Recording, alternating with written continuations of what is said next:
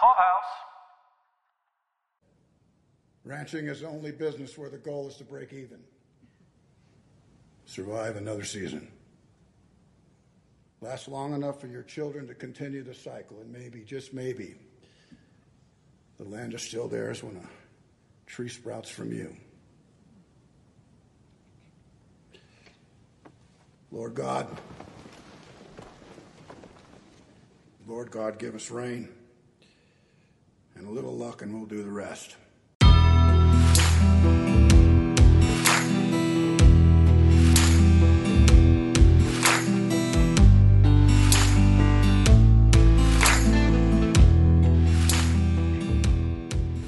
This is Steph. And this is Sheila. And welcome to Pod Clubhouse coverage of Yellowstone, Season 1, Episode 7. Today we are talking about A Monster is Among Us. So ominous. Very ominous, especially as we're in the final third of the season. So I know. This has gone fast. What are you, how are you doing today? I'm doing good. How are you? I'm having a very New York kind of a day. So, Isn't that when something it just like all goes wrong? Yeah, I just feel like I just had the most New York thing ever in my life. It's raining here, so the birds that are hanging around in my neighborhood have decided to take lodge in the bushes outside my house. And I'm like, what is this? It sounds like a Hitchcock movie over here. Like all these birds chirping. So I open the window and I'm like, oi, birds! And I just feel like, oh my God, how much more New York can I get? Hey, you down there. Yeah, basically. Shut up. I'm walking here. Come on. Because, nobody needs to hear the squawk of a dozen birds outside my window here. But, that's hilarious. Yeah, so then I went outside to shake the bushes to get them out because they weren't responding to oi bird. And I got a splinter. So, oh my gosh! I hope everyone appreciates the trials and tribulations that we go through to it's get a hard job being a podcaster. Exactly, all glory and no love, I guess. But yeah, or if you could hear the threats that we give the people in our house, if you come in here and make any noise, if you breathe even louder than you're supposed to, I'm going to brain you people. Yeah. But, yeah. If the door's closed, don't open it. Oh, yeah, that doesn't apply to Oh, there's my cat. My cat just walked in. Yeah, my podcasting partner. Besides Steph. Yeah, right. It's my cat, Oliver. Oh, Ollie. Yeah. Ollie. My little fat Oliver. But, other than the birds and now the dog and the cat. So, I'm good. I'm good. Okay, good. Well. How are you? We're doing good. Yeah, good. Can you top that? No, I feel like I have a very lazy day today, but then feel kind of busy, which is weird. So it's I don't have anywhere to go, but then I had a Zoom call for my kids' school, and then I have this, and I have something else. And so I'm not going anywhere. I'm not doing anything, but still feel busy. But there's a lot going on. No, that makes sense. Let's get started. Yeah. This crazy bear episode. Yeah, this was heavily laced with the bear, and I feel like the bear is like the red herring. The monster among us is not necessarily the bear, but maybe what he stands for. I mean, he's a very scary bear, though. He's a very scary bear, for sure. But not as scary as what's happening with Monica. Yeah, that is awful. So I definitely don't want to open the scene in brain surgery. Yeah, brain surgery. I don't really want to see that. Skeeviest of all the surgery. Is skeevy a word? Is skeevy a word in Texas? I mean, yeah, I've heard that, but okay. I don't think we say that. Oh yeah, no, I'll say that it just skeeves me out. So yeah, so brain surgery is one of the most grossest sounds. Ugh. Sorry. Okay. Yeah, anyway. I don't. It's I closed my eyes, for real. But it's just, for me, it's the sounds. Yeah. I could hear, no, I'm not even going there. It's just, no, it's don't just gross. Say it's just gross. It's just gross. It's just gross. And that's pretty serious, bad stuff is happening. If they're anytime cutting your brain open. Yeah, if you have to have your cranium opened up and, they're poking around in the guts of your head, no thank you. It's just not a good time for all. And this is really serious. Bad. I mean, what the doctor is telling Casey is some pretty serious stuff. She made it through the surgery and not most would. How do you even recover from a statement like that? It's so awful. This was really hard to watch with Casey being that upset and then Tate being upset and not being able to see his mom and being restrained. How awful is that? Yeah.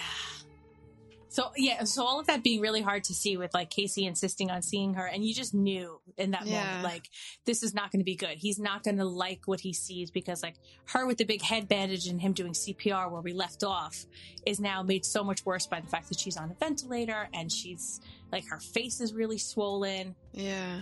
I noticed later that she had like bruising on her face. Yeah, I mean, probably from hitting the she fell sidewalk down, right? Well, I mean, so A, she fell down on the sidewalk after getting punched, and B, when she fell down and like was out cold, she fell down again and hit her head on the ground again. Yeah. So you know, there's going to be some damage. But yeah, seeing her all bandaged up and on a ventilator, and then like when Tate goes ballistic in the waiting room with the nurse, I don't know. The hospital system I used to work in, they called the rapid response team Team Burt for a behavioral emergency response team. Okay. And like the Team Burt guys were like these big burly dudes, and like you didn't mess with them because like they're basically like the takedown team. Yeah, like they're gonna subdue. Basically like the hospital bouncers. So like if there's any type of thing going on, and you like if you hear Team Burt to the lobby, you're like, uh-oh. Yeah, not good. But, you know, these guys are trained in, you know, safe takedowns. Like, they know the moves and things like that. Yeah, of course. And, yeah, they'll do it to a kid as well because, kids are strong. They're very strong. And we don't give them enough credit. And a little kid can... They can really hurt you. They can really hurt you. And, you know, they have little things that can jab really hard, like elbows and knees. But, yeah, no, I just felt really bad. I felt bad for everybody, but the doctor called it really well. He's like... You know, he has a really accurate reaction to having cowboys in his waiting room. Yes. But it got so much worse for me. Like, that was bad. It like, that felt like it got bad, like from bad to worse. And I didn't know if that was the bottom for Casey's emotional journey, but it got so much worse. Yeah. When they were in the motel and Tate's like, Dad, are you awake? And I was just like sobbing. Like, is there anything sadder than just the abject terror that Casey's feeling in that moment? No, it's pretty awful. I think he did a really good job in like relaying how much despair he's in just a few minutes. And this hits a little bit too close to home because my sister had a traumatic brain injury in a car accident that I was involved in. And so it's that of coming out to the waiting room and be like, well, she survived, but like, we don't know. We don't know anything. And then my brother-in-law, like coming back to my house and doing the same thing, like just breaking down. I mean, it's horrible. So there's a lot there. That's a lot of emotion. Definitely. Yeah. It's not fun. And that's what this show, I think, does really well, is that it drives home these really realistic scenes for people that make these characters relatable. Like, this felt like the trough moment, right? In terms of like his emotional spectrum. And then like the next day she's feeling some sensations, but she's not feeling everything. I mean, the fact that she's able to move and she's feeling the sensations, I guess talk the doctor's really pleased that she has speech, but then like you just feel like, again, like she's trying to put her spoon into the pudding and how much of a struggle it really is for her. You just know that this is going to be such a long road to recovery. It is. With brain injuries, it's hard. Like, I mean, my sister had to learn how to walk and talk and all of that again. And like, over how much time? Like, probably years, right? No, she recovered amazingly quickly. It was literally a miracle. Like, I guess, I don't know, I'm not going to tell you that this is what the doctor told me, but it was sort of along the lines of like, once you, like, the ability to speak. It's like she had all the words still in there, right? Because she could speak before. So it's like once they got her to her body to figure out how to make the noises again, then the speech came. So it's like she went from not talking, within like a week she was speaking sentences again. They may not have all been coherent, but she had the words. It's not like she had to learn the English language all over again, but she had to learn how to use that part of her brain. Right, to unlock that part again. Yeah. Wow. So yeah, my hats are always off to like occupational and speech therapists. Oh, it's amazing. Because like I think they have like the hardest job, especially in moments like that. But she's frustrated. You can see it. Casey's just... It's hard. Terrified. Yeah. Can we talk about the final scene between them? Yeah. So you get the feeling that she didn't, like, had this moment where she didn't recognize him, right? Yes. Okay. I wanted you to confirm that was what I was feeling for her at that moment. Because Go ahead. like momentarily, like she was there, like holding his hand, and then it's like came this look over her face that like, oh wait, Like, who are you? yeah. I mean, she was just in that second just talking to her grandfather, and his face is what drove home that point for me. The look on his face was she doesn't know who he is. Yeah, that's scary. I'm hoping that things get better for her. I don't think Casey could go on a day without her in his life. Yeah. It seems like she has a long road ahead of her, but she made it through the surgery. She's alive. She's talking. She's, aware of her surroundings and repeating herself, but still, it looks hopeful is what I'm trying to say. Yeah, like she definitely had the memory lapse of like, oh, and speaking of our son, where is he? And they're like, we just answered that. My sister thought she had a heart attack. She was like 20-something years old, 30. Oh, no. They were like, no, a car accident. She's like, I had a heart attack? I'm like, no, a car accident. Oh, wow. So it's not funny, but it's like... It's just how her brain is processing it. It's so weird to be like, what? Yeah, like what's happening here? Oh So. my gosh. And I can't say that things got a ton better from this standpoint in the episode. Yeah, this is like a lot of really tough stuff today. Yeah. So I wanted to do like a little side note Sure. on Grandpa. I like to call him Papa Felix. Yeah, Papa Felix. Saging Monica. And first of all, of course I was like, hello, oxygen, stop. I know, like You're gonna oh blow my everybody God, up. like you're gonna blow everyone to Kingdom Come. But then I love how the doctor was like chastising. He was like, well, it worked, didn't it? Yes, he's like so satisfied in that moment, like your Yeah. Western medicine knew what. So I wanted to just like mention that I don't want to call it a superstition or like people's belief systems. It's their traditions. And traditions. And like, I 100% believe that those types of things do help in people's recoveries. Like, Absolutely. The things that they've grown up with, they're comfortable with. mm-hmm. My mom is a nurse, and when in like the early 80s, she was taking care of this kid who was hit by a car. He was traumatic brain injury, does not even begin to describe what happened to him. Oh gosh. He was 17. He lost all the ability. He was in a coma for like 3 or 4 months. The doctors were like, just shut off the machine. And the parents were like, nope, they hired my mom and another nurse basically to work like 12-hour shifts with him in a coma to do like physical therapy while he was in a coma to keep his muscles up. And along with the therapy, the nurses, my mom and the other nurse, they said, have his friends come in, have them bring in the cassette tapes, because this was the 80s, that he would listen to all the time, play it, have them have their conversations here with him. Mm-hmm. Like as if they were just hanging out in the basement or whatever. And it worked. Like he would the brain waves on the machine that was keeping him alive, that was monitoring his brain activity, would perk up.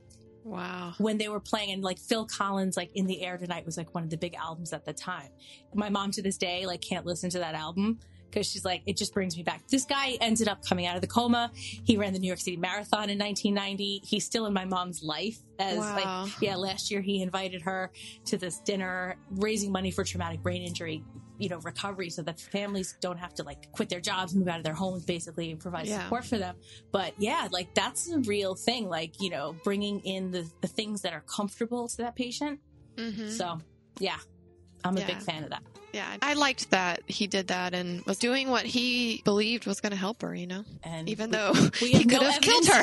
And we have no evidence to know if it was that or if it was something else, but we'll never know. It's a mystery. Yes. But from there, things just keep spiraling downward I guess John is really kind of the next big player John has had a really rough time of it lately. And for me to feel sympathy for John, he's not a character that exudes the need for sympathy. And that's really what I've been feeling for him these last couple of episodes. Really, since we got the cancer diagnosis from him, I feel like I've been a little softer on his character. I don't feel he's as hard now as he was in the very beginning of this season. But then there's moments where the old John is still there. Yeah. Like when he meets the Chinese tourists, looking at a grizzly bear from 100 feet away. And, he's giving them basically a lesson in capitalism and that, the Wild West is still alive and well in Montana. So the episode being called A Monster is Among Us, and we're seeing the bear. I'm thinking that the bear is really kind of the metaphor for what John's fighting for and how many people don't understand his way of life and why he does the things that he does. Am I off base on that sort of corollary? No, I think you're right. I think that, yeah, I mean, obviously we're looking for symbolism here, but we're sort of getting the idea in this season that John's way of life is being threatened. I think it's really interesting how the bear is misplaced, how he's been seen out of his normal element. And I think it's like the river being moved and like did this sort of trickle down ripple effect into somehow changing this bear's behavior. So it's like kind of the same thing with John and then dealing with Rainwater and Jenkins, and all these things are just sort of rippling around each other. So I think it's sort of all a metaphor. What you just said just spurred a thought, because the actions that the bear was taking in the beginning, where the Chinese tourists are looking at him and he seemed to be like almost like if he was digging in a river, like trying to catch like the fish or whatever. Like in the middle of a field though. So it's like, in the middle of a field where there's nothing. Like, is the bear thirsty? Is the bear, I didn't even like really make the connection. It's like something's wrong with the bear. Something is wrong with the bear. Yeah. The bear is not where he's supposed to be, and he's like digging in the middle of a field. Like that's the bear's not doing normal bear behavior. Yeah. Right. So I just feel like it is sort of, John's actions have rippled into other people's, vice versa. Same way with the bear in the river. So it's like there's cause and effect is sort of what I got out of it, too. Yeah, no, that makes a lot of sense. Mm-hmm. And then he moves on to giving. So he's in a tuxedo. Yeah, has a shotgun handy in his car, of course, as you do. Looked like it's 2 PM, and I was like, "Where are you going? Where are you going, John?" And then so he's off to the Stockman's dinner to give the keynote speech, and he gives this really poetic tribute about ranching, further bolstering the reason for us as to why he's so invested. It's not just about him; it is a multi-generational contribution. He talks about going back to like 1886, reminding people what they're doing this for your family, and that they'll take on from you. Yeah, exactly. And then what happens? He sits down, and who's at his table? Oh my gosh, nobody. His family did not show up. Oh my God. I actually felt angry for him. That's a big embarrassment. Especially for like Jamie not to show up. Exactly. Like he's got an imminent campaign starting. Like, isn't this his constituency? Yeah, I would be so embarrassed. I would be mad. That's what I'm saying. Like, I was mad for him. Like, the least you ungrateful children can do is show up at the damn dinner that my organization, supports. Yeah, I mean, that's kind of, it's like not a big deal for some like random dinner or whatever, but it is a big deal. Because he's the president and his family's, Jamie's trying to win the attorney general seat. And I feel like if you're standing at the podium, you need to have like at least your table full of like your friends and family. Exactly. And like, not for anything, like it's not just about his family. Like there's room obviously at the table for more than just his family. He doesn't have any friends. Right. He's got Carl. Carl he's gone fishing with. Carl's actually in the audience. But he's sitting somewhere else. Yeah. John's kind of like an island unto himself. And then later he said the governor didn't even speak to him. Right. There's definitely more than meets the eye here. And did you catch that he said that there was a shift? Yes. So after he's chastising Jamie for not being there, he mentions this shift, like the governor, like you said, the governor didn't come and talk to him. And when he was sitting at the table, he was looking around. Yeah. And everybody else was talking to each other and kind of looking his way.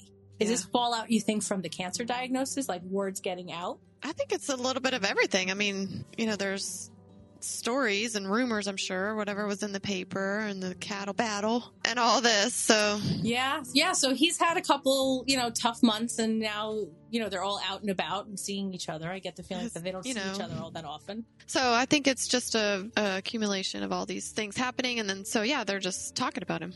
He's a speaker, but he's not got nobody here. Yeah. Nobody's supporting him. So that'll be interesting to see how this plays out, because his health is still threatened. As we see, right? Graphically.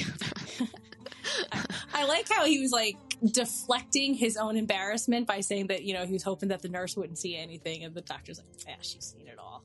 Yeah. And really, nurses have seen everything. I'm sure. There's nothing you can't show a nurse that she hasn't been like, yeah, I've seen that before. Yeah. Unless to surprise a nurse, you have to, wake up pretty early in the morning. So he's still getting a scan, and they see something, and I mean, it's like the same day he comes home and he's vomiting blood. Yeah. Maybe not the same day, but you know what I'm saying? Like, No, it's like... I feel like it was the same day. I feel like he got home after... He spotted Tate in the waiting room. Yes. So again, their family dysfunction is on display. So Casey didn't give his father enough respect to be like, my mom is... My wife... rather, is in intensive care at the hospital. She was knocked out cold. And yeah, why don't they know? One hand washes the other, I feel. Like, John's upset that nobody was at his Stockman's dinner, but then he also didn't tell his children that he was sick. Yeah. You know, so, like, respect is earned, respect is given, but it is a two-way street. He's not giving them the respect, and then he's acting shocked when they don't respect him back. So maybe it's not the most adult of ways to behave, but you know, he's very shocked to see Tate sitting there, and you know, but he jumps into action to bring Tate back to the ranch. So just to piggyback on that, I do feel that the doctor was more honest with John about Monica than the doctors with Casey. And like Casey realizes, like there's like this look of shock on his face when the doctor... I didn't pick up on that. Oh yeah, when the doctor's telling John, like it was just the way he said things to Casey versus John. It like he was telling John like this was pretty serious, and Casey's like, wait, what? Yeah, it was very subtle. It was very well done, but I feel like the doctor and John have some sort of history. I feel like John knows everybody in Montana. That was just an interesting dynamic, and I kind of picked up on the difference in tone from the doctor. Because, again, the doctor had to break up a fight with Casey in the lobby, in the waiting room. So he's already been colored by Casey's behavior. But I did feel worried for John at the end when he's scared. When after he throws it, he's talking out loud to, I don't know if it's a prayer, to himself, to the universe, to God. I don't know who it's to. Right. But he's scared. It's not, for me, this is not a good look for him. It's scary though. I mean, it's like a real moment, like seeing him speak out loud, like, okay, I need some help here. Right. I'm not ready for this. Yeah. It was really terrifying. It was hard to watch too when he was in pain in front of Tate and trying to sort of like get through that moment. Like, I need you to, Beth, like telling Beth, I need you to go in there with him. It's like, why can't he just, I wouldn't just say like, I don't feel good. Like, I need to go lay down.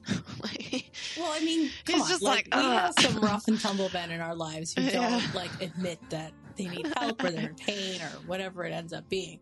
But, you know, just talking about John being in a painful way, being scared, his health being threatened, I feel like this is going to make him more dangerous. I think it's going to make him more risky in terms of like decision making that he makes going forward. I think he might be more aggressive trying to because he feels his time is limited. I feel like because his time might be limited, that he might have to take some aggressive steps to safeguard his family, where he thought he might have had. I don't know how old he is. I'm going to say he's around 60, in his 60s. I would say, right? Because if Jamie's 36, Lee was older. Yeah, so he'd be around 60, I'd say, thereabouts. He might have thought he had 30 more years versus maybe being sick and not being here for very much longer. So I don't know.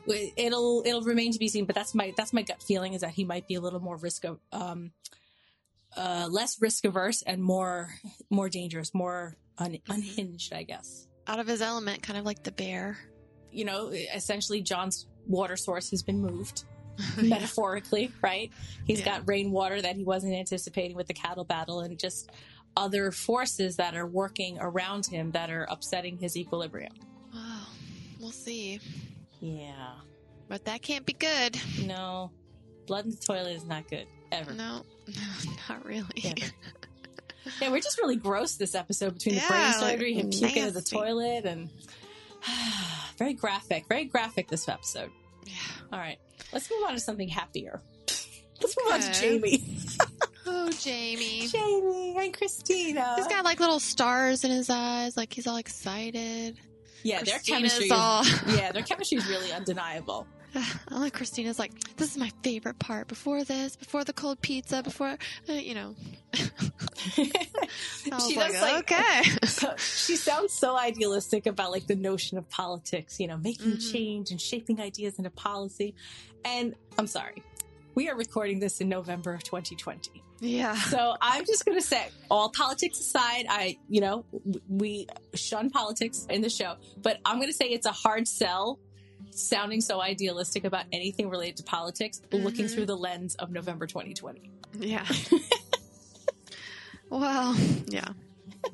I like his honesty, though. I like that he's like, I'm not looking to change the world. Like, I want to keep everything the way it is and protect my way of life. And I liked that he said that because that's really why he's there. So I thought it was very interesting what he said, that he's after power, not progress. Yeah. It immediately made me think of what Rainwater said to John when he was in jail, when John had him jailed after the cattle battle. Yeah.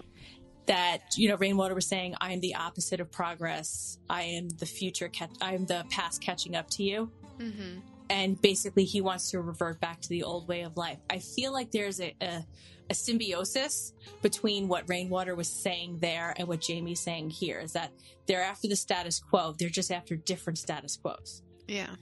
I just thought it was exactly. So Rainwater has his vision and Jamie has his vision. And while they're looking at the same thing, they're just seeing the end result very differently. But exactly. I just thought that was an interesting corollary between what he was saying.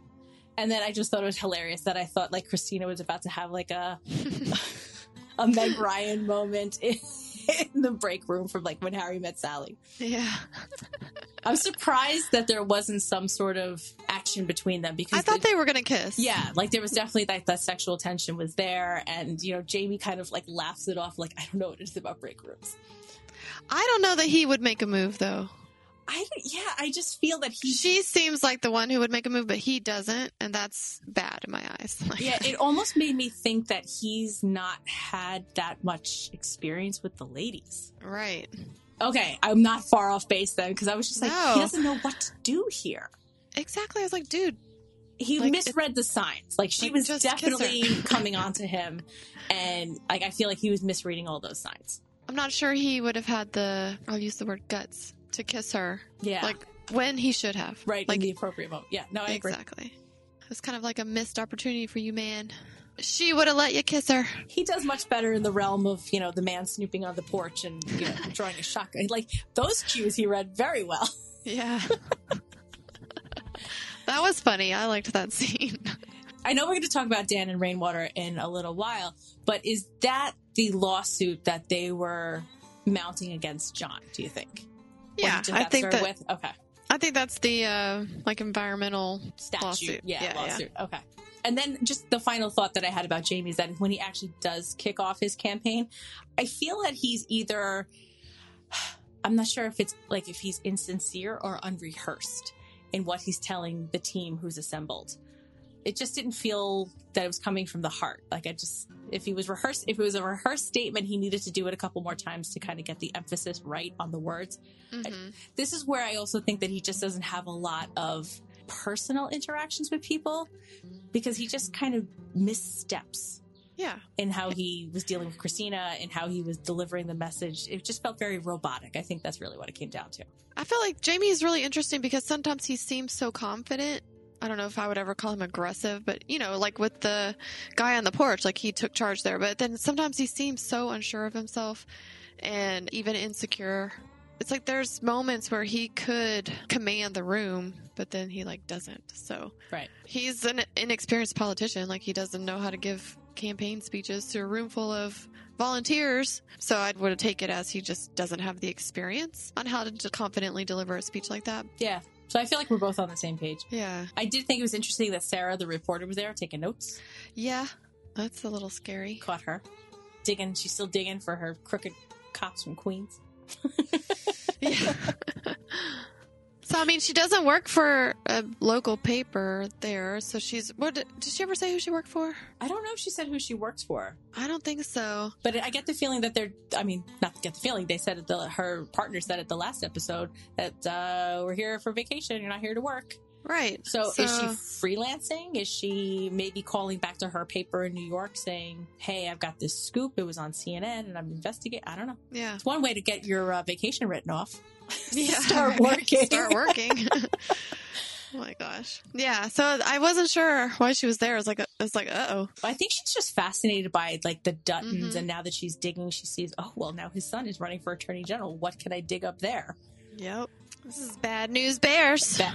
You know, we keep coming back to these bears. But there was one thing that I did pick up on, and I was like, maybe she's not who I thought she was.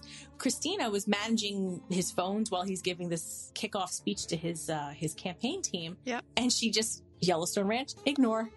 She already knows that the family is bad. And I wrote down in my notes, bad news bears. No, you didn't. I swear to God.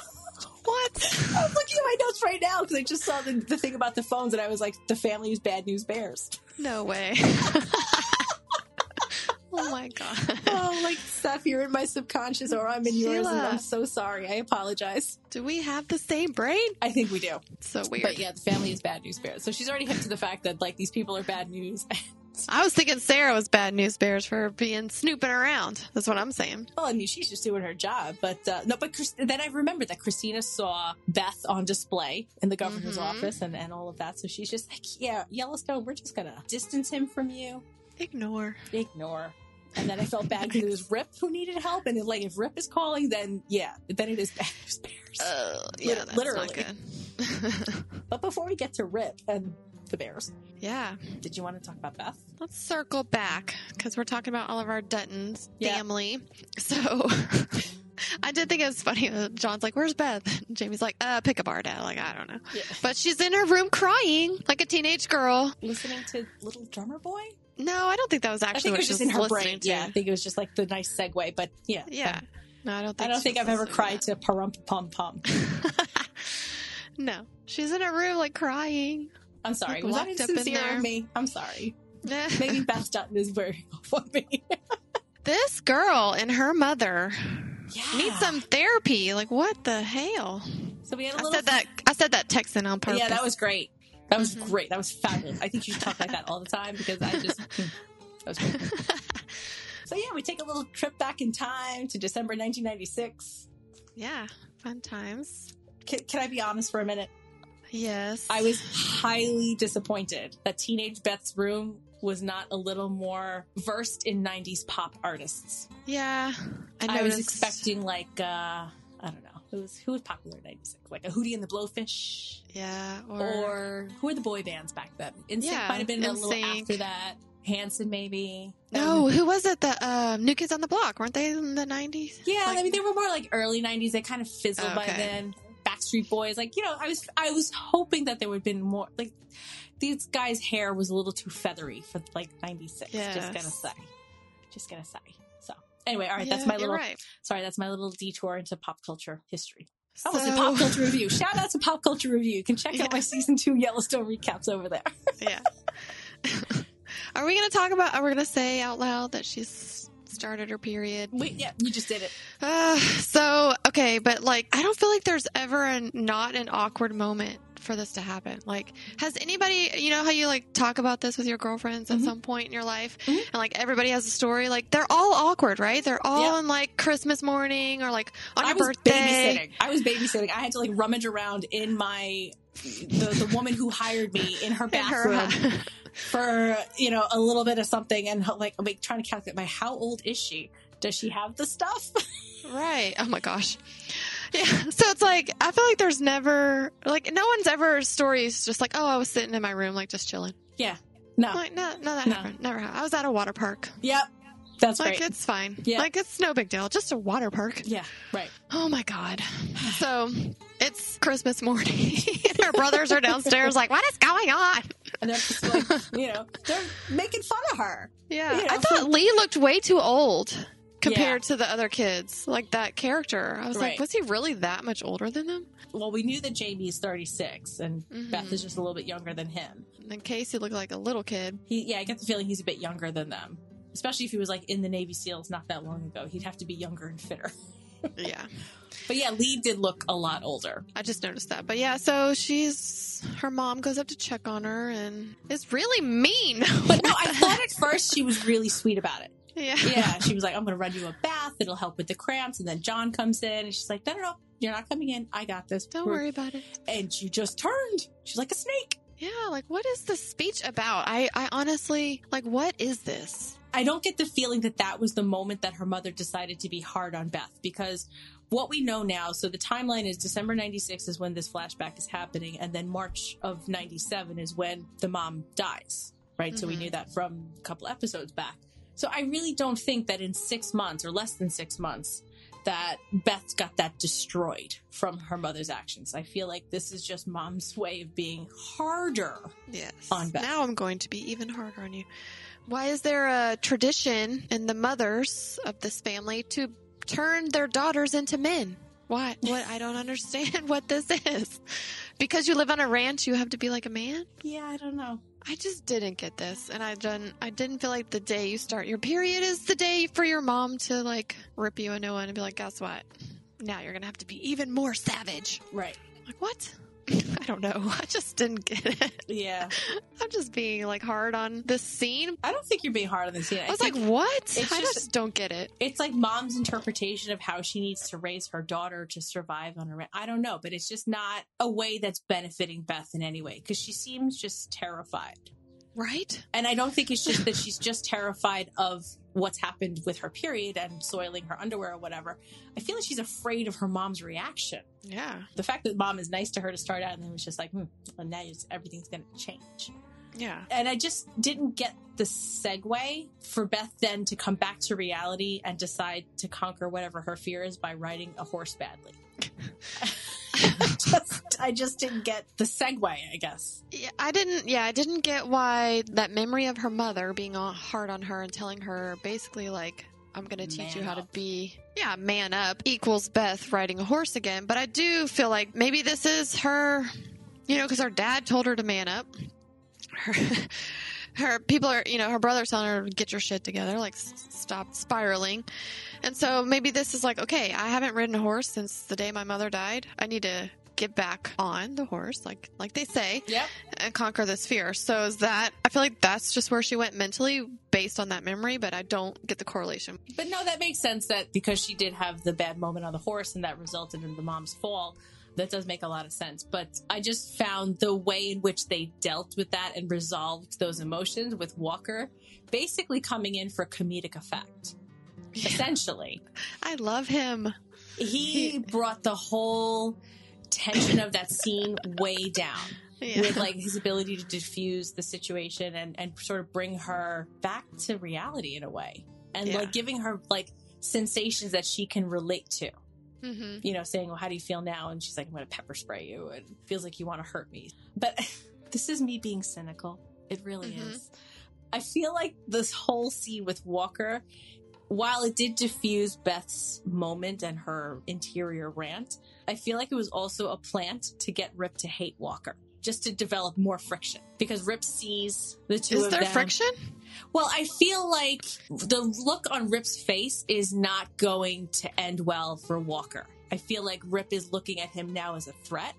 Does that make sense? So, two things. I'm just trying to decide if I'm trying to play it back in my head. I'll give you back the other moment. So later on when Beth brings Tate down to the bunkhouse because she's like, I can make you a cheese plate. When John asks her to take care of him and Walker is playing in the bunkhouse and they're having a good old time. And she kind of looks back at Rip and she goes, oh, I guess you brought the music festival to me. And she stares back at Walker and there's this look of murder on Rip's face. So I picked up on that. Yeah, so I feel like earlier in the episode when we saw Walker having his hands on Beth's hips and getting her to ride a horse, and it was a very intimate scene.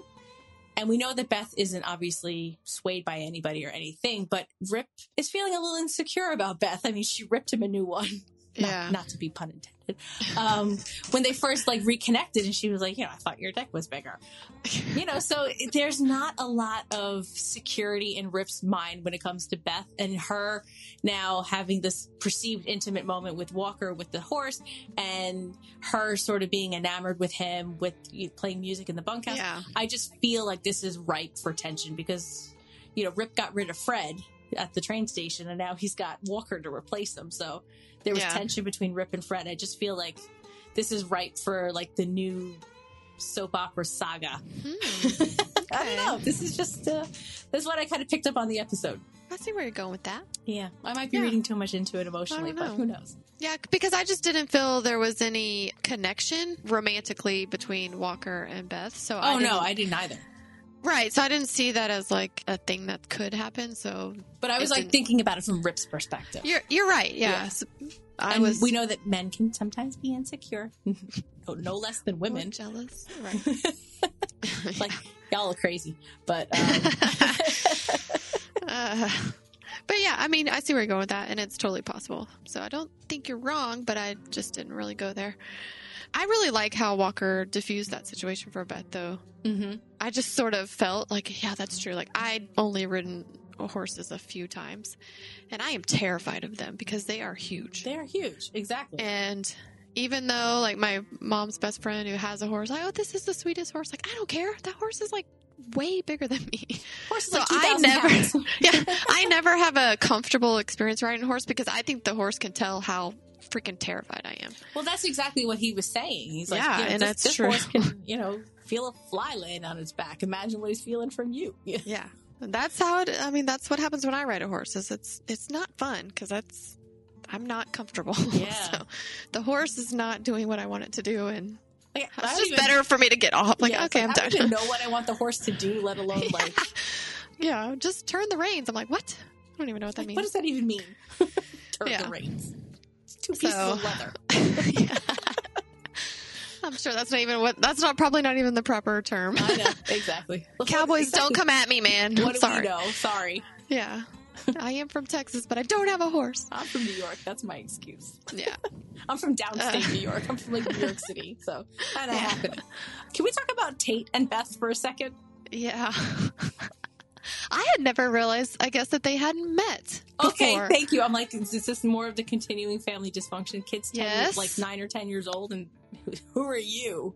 Like, had he never seen a picture or a story about his aunt? Like, my brother lives in Dubai, and my 7-year-old child knows who he is. Right. Because we have pictures, we FaceTime with him and his wife, we talk about him. So he knows Uncle Kieran, he knows he lives far my away. kids have endless questions about my childhood and who. Oh, yeah. I can't tell you how many times they ask me who's the older sister. I'm like, I have explained this to you like 700 times. Right. So I'm sure at some point Tate asked, like, do you have any sisters? Do you have, Or maybe it was just conversation that just wasn't permitted. I guess he's like, we don't talk about that. Yeah, we don't talk about that. We're done. We don't talk about that. She who shall not be named.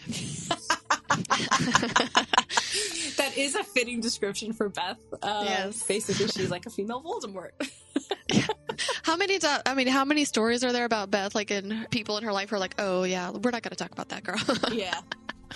Yeah. She must not be named, exactly. But I thought it was cute. She's like, let's go see what the Cowboys are having for supper. I'm like, good plan. Yes, because otherwise she'd be phoning Gator wherever he is. Be like, Gator, need you to come here and make him something. Pancakes or something. Yeah, some, donuts the size of pie plates or whatever it was the last time. I had nothing for dinner the other day. I was just like at a loss. Like, I don't know. And pancakes. I was like, can I make you pancakes? And my son was like, but it's not breakfast. I'm like, but you could eat pancakes now. I will let you. And he was like, I guess. It was so weird for him. He's like, wait, what? Like, pancakes for dinner. Why are you doing this? Yeah. Like, what trouble am I going to be in afterwards that I don't know about? Mom has zero ideas on what to feed you, so let's just do pancakes. Mom is tapped out. Yeah. Well, okay, so we finished now talking about, like, what's happened to the Duttons. Mm-hmm. And so the other forces in play here are, the big ones are Dan and Rainwater. So they meet again. I'm just not too confident in their plan. See, if you're coming after John Dutton, you gotta align your planets. You guys don't have it together and don't seem that scary at this point. Right. Like, they're still very tense and they don't trust each other, and there's a lot of squabbling between his people and their people, and it just feels like there should be. Yeah. But it definitely feels like Rainwater's got the upper hand in terms of the organization and the ability to, like, finance a casino, and Dan is kind of being bamboozled, it feels like. I agree. I was going to say that. It just doesn't feel like there's a fair deal, or it doesn't feel like someone's being completely honest. It sounded better last episode. Like, it sounded much more equitable. And now, I guess, when pen comes to paper here, the details are now something that Dan is like, whoa. I don't know about this. Yeah. And Rainwater makes it clear that he's out to destroy John. His aim is to destroy John in the Yellowstone. But he tells Dan, like, I don't tell people who aren't my partners the plan, and you're not that yet. Mm-hmm. So, like what you said, like, if you're going to come after him, you need to, like, get it together. You need to align. You need to figure out what it is that you're doing. And this is not the way. I felt that Dan was like, you can't BS a BS artist. He's like, I used to run the California lottery. I'm like, oh, this makes a ton of sense as to why you are the way that you are. Yeah. I wrote the same thing, yeah. But then the Rainwater Dan connection goes nowhere. But I liked the movement that Melody, is her name Melody or Melody? I think it's Melody. Sorry, I think it's Melody. I keep writing Melody. Okay, maybe it is Melody. So she found her felony against John with moving the river. Because, we hadn't really heard anything from the fallout from this. So there's a lot of coming back together with this. So we saw the actions of the bear, and now she's got the fact that the water supply was a food source for this endangered grizzly bear. And that is a felony. I would be hard pressed to find anyone who's actually been charged with a felony, I'm sure. But yeah, she's got it. He's thrilled. Like, he feels like he's got him now. I just walked away from that scene feeling like they don't seem that scary yet. Like, they don't really have it together yet. Right. They're not formidable. This is like a gnat, like landing on the back of a horse right now to John Dutton, essentially. And I would agree that Rainwater has the upper hand. And he was trying to play Jenkins too. Like, we both want the same thing. We're both enemies of John Dutton. Like, he's trying, it feels sort of like he's trying to bamboozle Dan Jenkins a little bit. And Dan knows it. So, that's not good. So they need to get it together if they're going to come at this guy. I mean, I'm not saying I want them to. I'm just saying they need to. Yeah, but, we got 3 episodes left. 2 more. Only 9 episodes this season. So there's only 2 more for them to get it together. Yeah, they better work on that. Figure this out. What did you think about the meeting that Rainwater has with the kid? This is really the only other thing I had about Rainwater. The kid who threw the punch that sidelined Monica. Mm-hmm. What did you think about the conversation he had with him? I kind of like watching Rainwater when he's talking to his people. I feel like there's a genuine love and respect there. I like him when he's on the reservation. When he's being the chief of his people. I felt very genuine and sincere that he actually wants to see this kid, like, have a path in life, for this not to be the only thing that defines him. Right. I thought it was very genuine and sincere and kind. And I like the metaphor that he drew, too, that, you have 2 paths in front of you. One is wide, one is narrow. I think that's a really good way to describe to somebody who's now at a very pivotal point, as this poor kid is. And he did have this moment of cynicism, though, like when he first walked in and he was talking to Ben, the chief, like he's feeling remorse for who, or for himself, or for her. Mm-hmm. There was this moment of cynicism or whatever it is, but firmly showing that he's rooted in reality. And then I did feel that cynicism kind of come back afterwards when he's driving away and Mo is talking to him, and Rainwater's like despairing at the state of the reservation, the quality of life of the people, and that he hoped that he could have done more. And Mo's like, and then Mo came off as the most cynical. I was like, yeah, I heard that from the last chair, but I was like, oh my God, is it these people? I just feel like they're just in a spiral.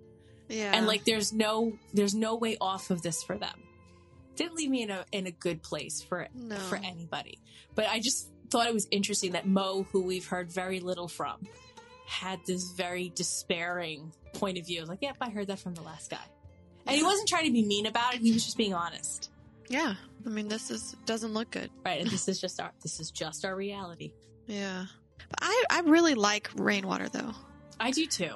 It seems like his heart for his people are in the right place, Right. And I like that. I agree. All right. So who's left? I got the Bunkhouse Boys. Our lovely Bunkhouse Boys. Yeah, we kind of like try to end on an upswing, although this is not an upswing. I mean, you got cute boy. Well, I think. Well, more the Rip cute part. So the Bunkhouse Boys, I'm kind of lumping Rip in there too. Rip has a little bit of a hard time, but no, the 3 of them, Ryan, Colby, and Jimmy, together out in the fields or whatever, and they were in the woods. speaking of bad news bears, the bear comes back. Right. I got such, I don't know if it's like Three Stooges or Benny Hill. Like, I got like a very like old timey kind of like caper slapstick comedy. Yes, like of this like caper comedy where it's like, where's the rifle? You're going to take the rifle. Do you have a rifle? Do you have a gun? No, I'm a felon. Like, I know. Like, let's go hunt a bear without a gun. Hello. Yeah. So I don't know. I just feel it wasn't the place to laugh, but there I was. Especially when Jimmy ended up having to shimmy up the tree to get rid of the bear. I was just like, I love Walker though. He's like, do we even like this guy? Like, do we care? Like, do we like? what's your name again? Yeah, I'm like, what's your name? Like, what the hell am I doing here with these fools? Yeah. Like, so funny. But in fairness, I mean, like, I'm a city kid, and there were plenty of times that I needed new shorts when I was in Montana and Wyoming because of run-ins with wildlife. Yeah. So I feel for Jimmy. Didn't have to shimmy up a tree, but definitely had to, like, dodge a moose. Well, I thought that tree was definitely not big enough. No! I was like, Jimmy, pick like a better tree, buddy. It felt like a Bugs Bunny cartoon. Like, I felt like he was going to get up the tree and the tree was going to bend. Yeah. And the bear was going to be like, here's my snack. Snacky snack. I just felt bad for Jimmy because they're like, do we even like this guy? What's your name again? And Jimmy's like, where's my horse? He's like, freaking Tennessee by now, dude. Yeah, your horse is gone. Oh my gosh. How far away were they for him to have to, like, they're hunting a bear. Like, they're not close to the ranch. They're going to make him walk back. Yeah. They wouldn't even offer him a ride. No. And then, okay, but seriously, it's not like, let's rope the bear. Like, that's the best plan, is to rope a bear. Yeah. Like, hello. Oh, I just thought that the exchange between Ryan and Walker was hilarious. It's like, Ryan's like, how's your roping? And Walker's like, isn't it a bit early to get this Western? I thought that was just a brilliant line. I just feel like this hilarious. Is Walker's like deadpan humor. Like, so far that we've seen of him, like he's very even in how he approaches things, and it just comes off as hilarious in these tense situations. What did he tell Beth? He said something like, well, he just buckarooed you on your peanut. It's like, what? Like, he said something. That was funny. Like, I love the way he talks. I love how, he's just matter of fact, like, what the hell? Yeah, and the buckaroo onto your peanut thing, it's just, he was totally in the right place at the right time to cut her down. Yeah. Without knowing anything about her, knowing that she was going to, like, eat him up. He's, like, looking around like, how did I end up in this joint? Yeah, he does have that look of bewilderment, like, what is this? It's hilarious. Oh, gosh. So they survived the bear, and then the bear finds Rip. What is Rip doing out there by himself, wandering around? Yeah, like him and John talked about, like, he knows that the bear is out there. And is he looking for the bear, too? I don't know, but his spidey sense picks up on something. He's on high alert. I honestly thought that the bear was going to have the horse as a snack. Didn't see what was coming. Definitely thought the horse, that Rip would be in the camp of Jimmy having to walk back to the ranch. Yeah. Thought the bear was going to have the horse for a snack. But did you pick up on what he was picking up on in terms of what was hanging over the cliff? No. Did you hear a sound? Like, I didn't. I heard sounds, but I just assumed it was just the bear. So he's hearing two different things. And the way that they did it was really good because it's like just snippets of the bear. Yep. Like, it felt like the bear was going to, like, be on him in a second.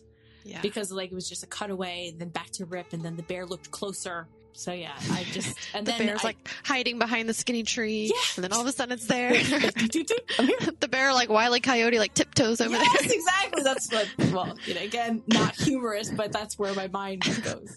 God, we are literally the same person. But, no, I didn't hear any human voices at first. No. What the hell? How long have these two fools been hanging off the side of a cliff? Yeah. Were they They didn't have a rope, so they were climbing away from the bear? Like, I'm confused. What I picked up on was that they were hiking, and then they spotted the bear, and then they got lost. They were hiking and got lost. They spotted the bear, and then they were, I guess, running from the bear, and they didn't see that was a cliff. That's kind so they fell. Yeah, but I mean, that's $1 million fall if you're going to fall onto, like, the teeny tiny ledge that's there. Okay. So. Yeah. But I was not expecting as graphic a scene as what happened to these wayward hikers. They really spared nothing in that fall. Really. No, I expected a cutaway. Yeah. But no, we saw her, poor Kim, all the way down. Ugh, gross. I think what unnerved me most, and this is like, I don't know if this is a testament to my own cynicism or if this is like 2020 finally like having its effect on me. I wasn't upset necessarily at the fall of her and then him basically letting go of the rope. It was the fact that Rip was showing emotion. Yes, he was completely unnerved, freaked out. Yes. And he didn't even, I thought honestly when the guy dropped the rope and fell himself that Rip was going to slide down as well. Because he was using all of his weight to like counter their weight. And then obviously the tension on the rope went. So he didn't even have a chance to recover. And then the bear charged. Then the bear's like charging him. Yeah. So, jeez. Yeah. So the fact that he's so rattled and then he has the wherewithal to get himself back together and he calls Jamie, we need the sheriff. And, you know, he doesn't spend long in his emotions, but just seeing him rattled in that one moment was just very much not what I needed to see. Like, Rick, you're a rock. Don't crumble on me now. Yeah. Yeah, I mean, it was a very emotional scene for him. Like, that look on his face. I was just like, stop, don't grab the rope. I can't do both. Like, he's yelling at them and they're not listening. And it's like panic mode. I mean, people do truly panic in those moments. Yes, I did. Not that hanging off a cliff, but in my car accident with my sister. Yeah. I completely panicked. The guy, the EMT, I was like, I can't feel my arms. He's like, that's because you're not breathing, lady. He was like, take a deep breath. I was like, oh, okay. He was like, I'm freaking out. He's like, lady, just calm. Just take a breath. Relax. A friend of mine and I were swimming in the ocean. This is a long, long time ago. And this guy was caught in a rip current and he was panicking. And we were swimming on in and we felt the rip current. And we're like, okay, well, we were strong enough that we were kind of like pushing through it. Mm-hmm. Not him. He was freak out. And we, swam over to try to help him. And he pushed my friend and he pushed her down. Yep. And I was like, dude, what are you doing? And he was screaming. And I couldn't even understand what he was saying, but he pushed her down again. And like she came up and the two of us swung at him. Yeah. Yeah. And I was like, you can stay here. We'll go get you a lifeguard. I'm like, go that way and you'll be fine. And we'll tell the lifeguard. So we were like, started calling for the lifeguard. But I'm like, dude, I'm like, sending my friend, I'm like, are you okay? She's like, I wasn't expecting that. I was like, yeah, neither was I. The guy ended up being fine. Like the lifeguards came out and we stayed close enough, but we were just like, no, we're not going near you. We're strong enough swimmers, but not strong enough to withstand him. But I feel bad. Like that's the only man I've ever punched in my life. And he thought he was drowning. My husband loves to tell the story of how we went on a vacation. I'm trying to think. It was not our honeymoon, but it was I think just a different vacation. And I had a panic moment in the ocean where I was being caught up in the waves. And he came over to try to help me. And I straight up shoved him under the water to get a breath. I couldn't breathe. And I was legit panicking. And he was like, you just tried to kill me. I was like, I can't breathe. Like, it wasn't intentional. It's not like you're like, here he comes. No, it was completely reactionary. Like, I just needed to breathe, and he was there, and I put my hands on his shoulders and shoved him under the water. That is exactly the pose that guy did to my friend, that he got her shoulders, and he basically as if he was going to leapfrog over her shoulders. That's exactly what I did. Yep. I was in straight panic mode. So you're lucky I wasn't there. I would have clocked you. I know. My husband was like, what the hell? But he's still, I will never be forgiven for this because he will tell everyone. Mm-hmm. And so here I am telling the world, owning up to the fact that okay. I have a feeling we were going to be on that like murdered on vacation, like spousal show. Like he was going to play it as like a murder. Like she tried to murder me. Yeah, exactly. Like, no, I was just trying to breathe. I would be sitting there judging you. I'd be like, she totally did it. I know. She planned that. Because I watched those shows. Yeah. It was just, and then we went on a separate vacation and they had the same activity. It was like when you go to the Stingray Reef or whatever. I was like, babe, I really do want to do it. And he was like, hell no, we're not doing that again.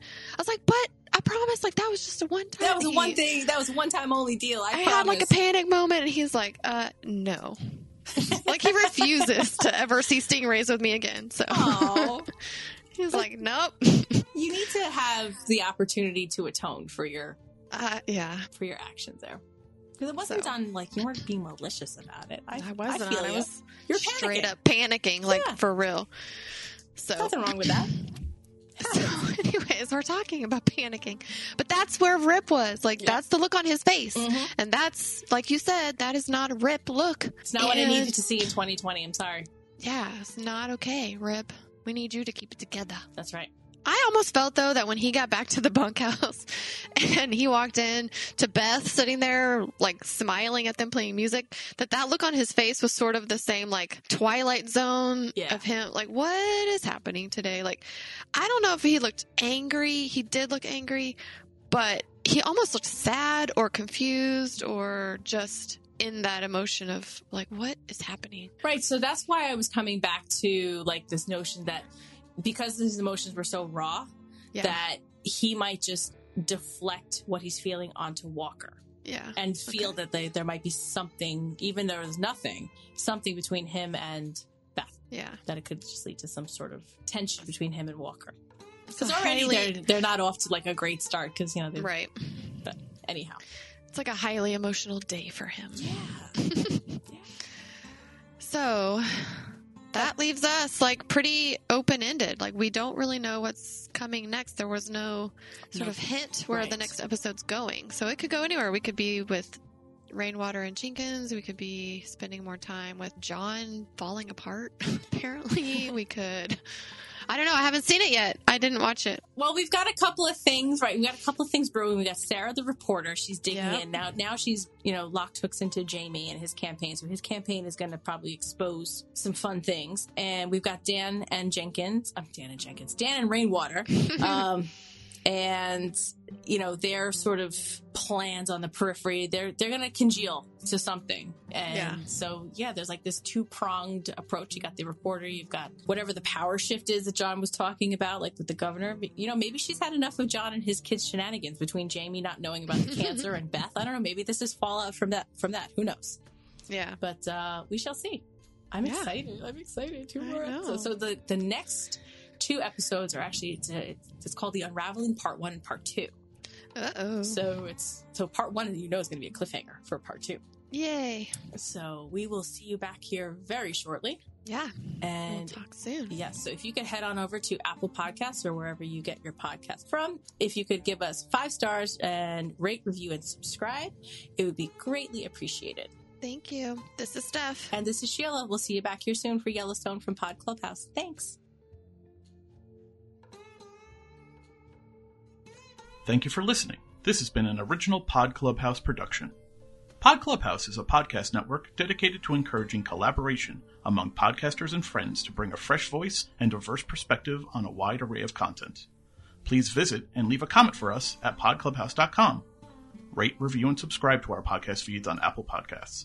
Follow us on Twitter, Instagram, and Facebook. You can find us at Pod Clubhouse.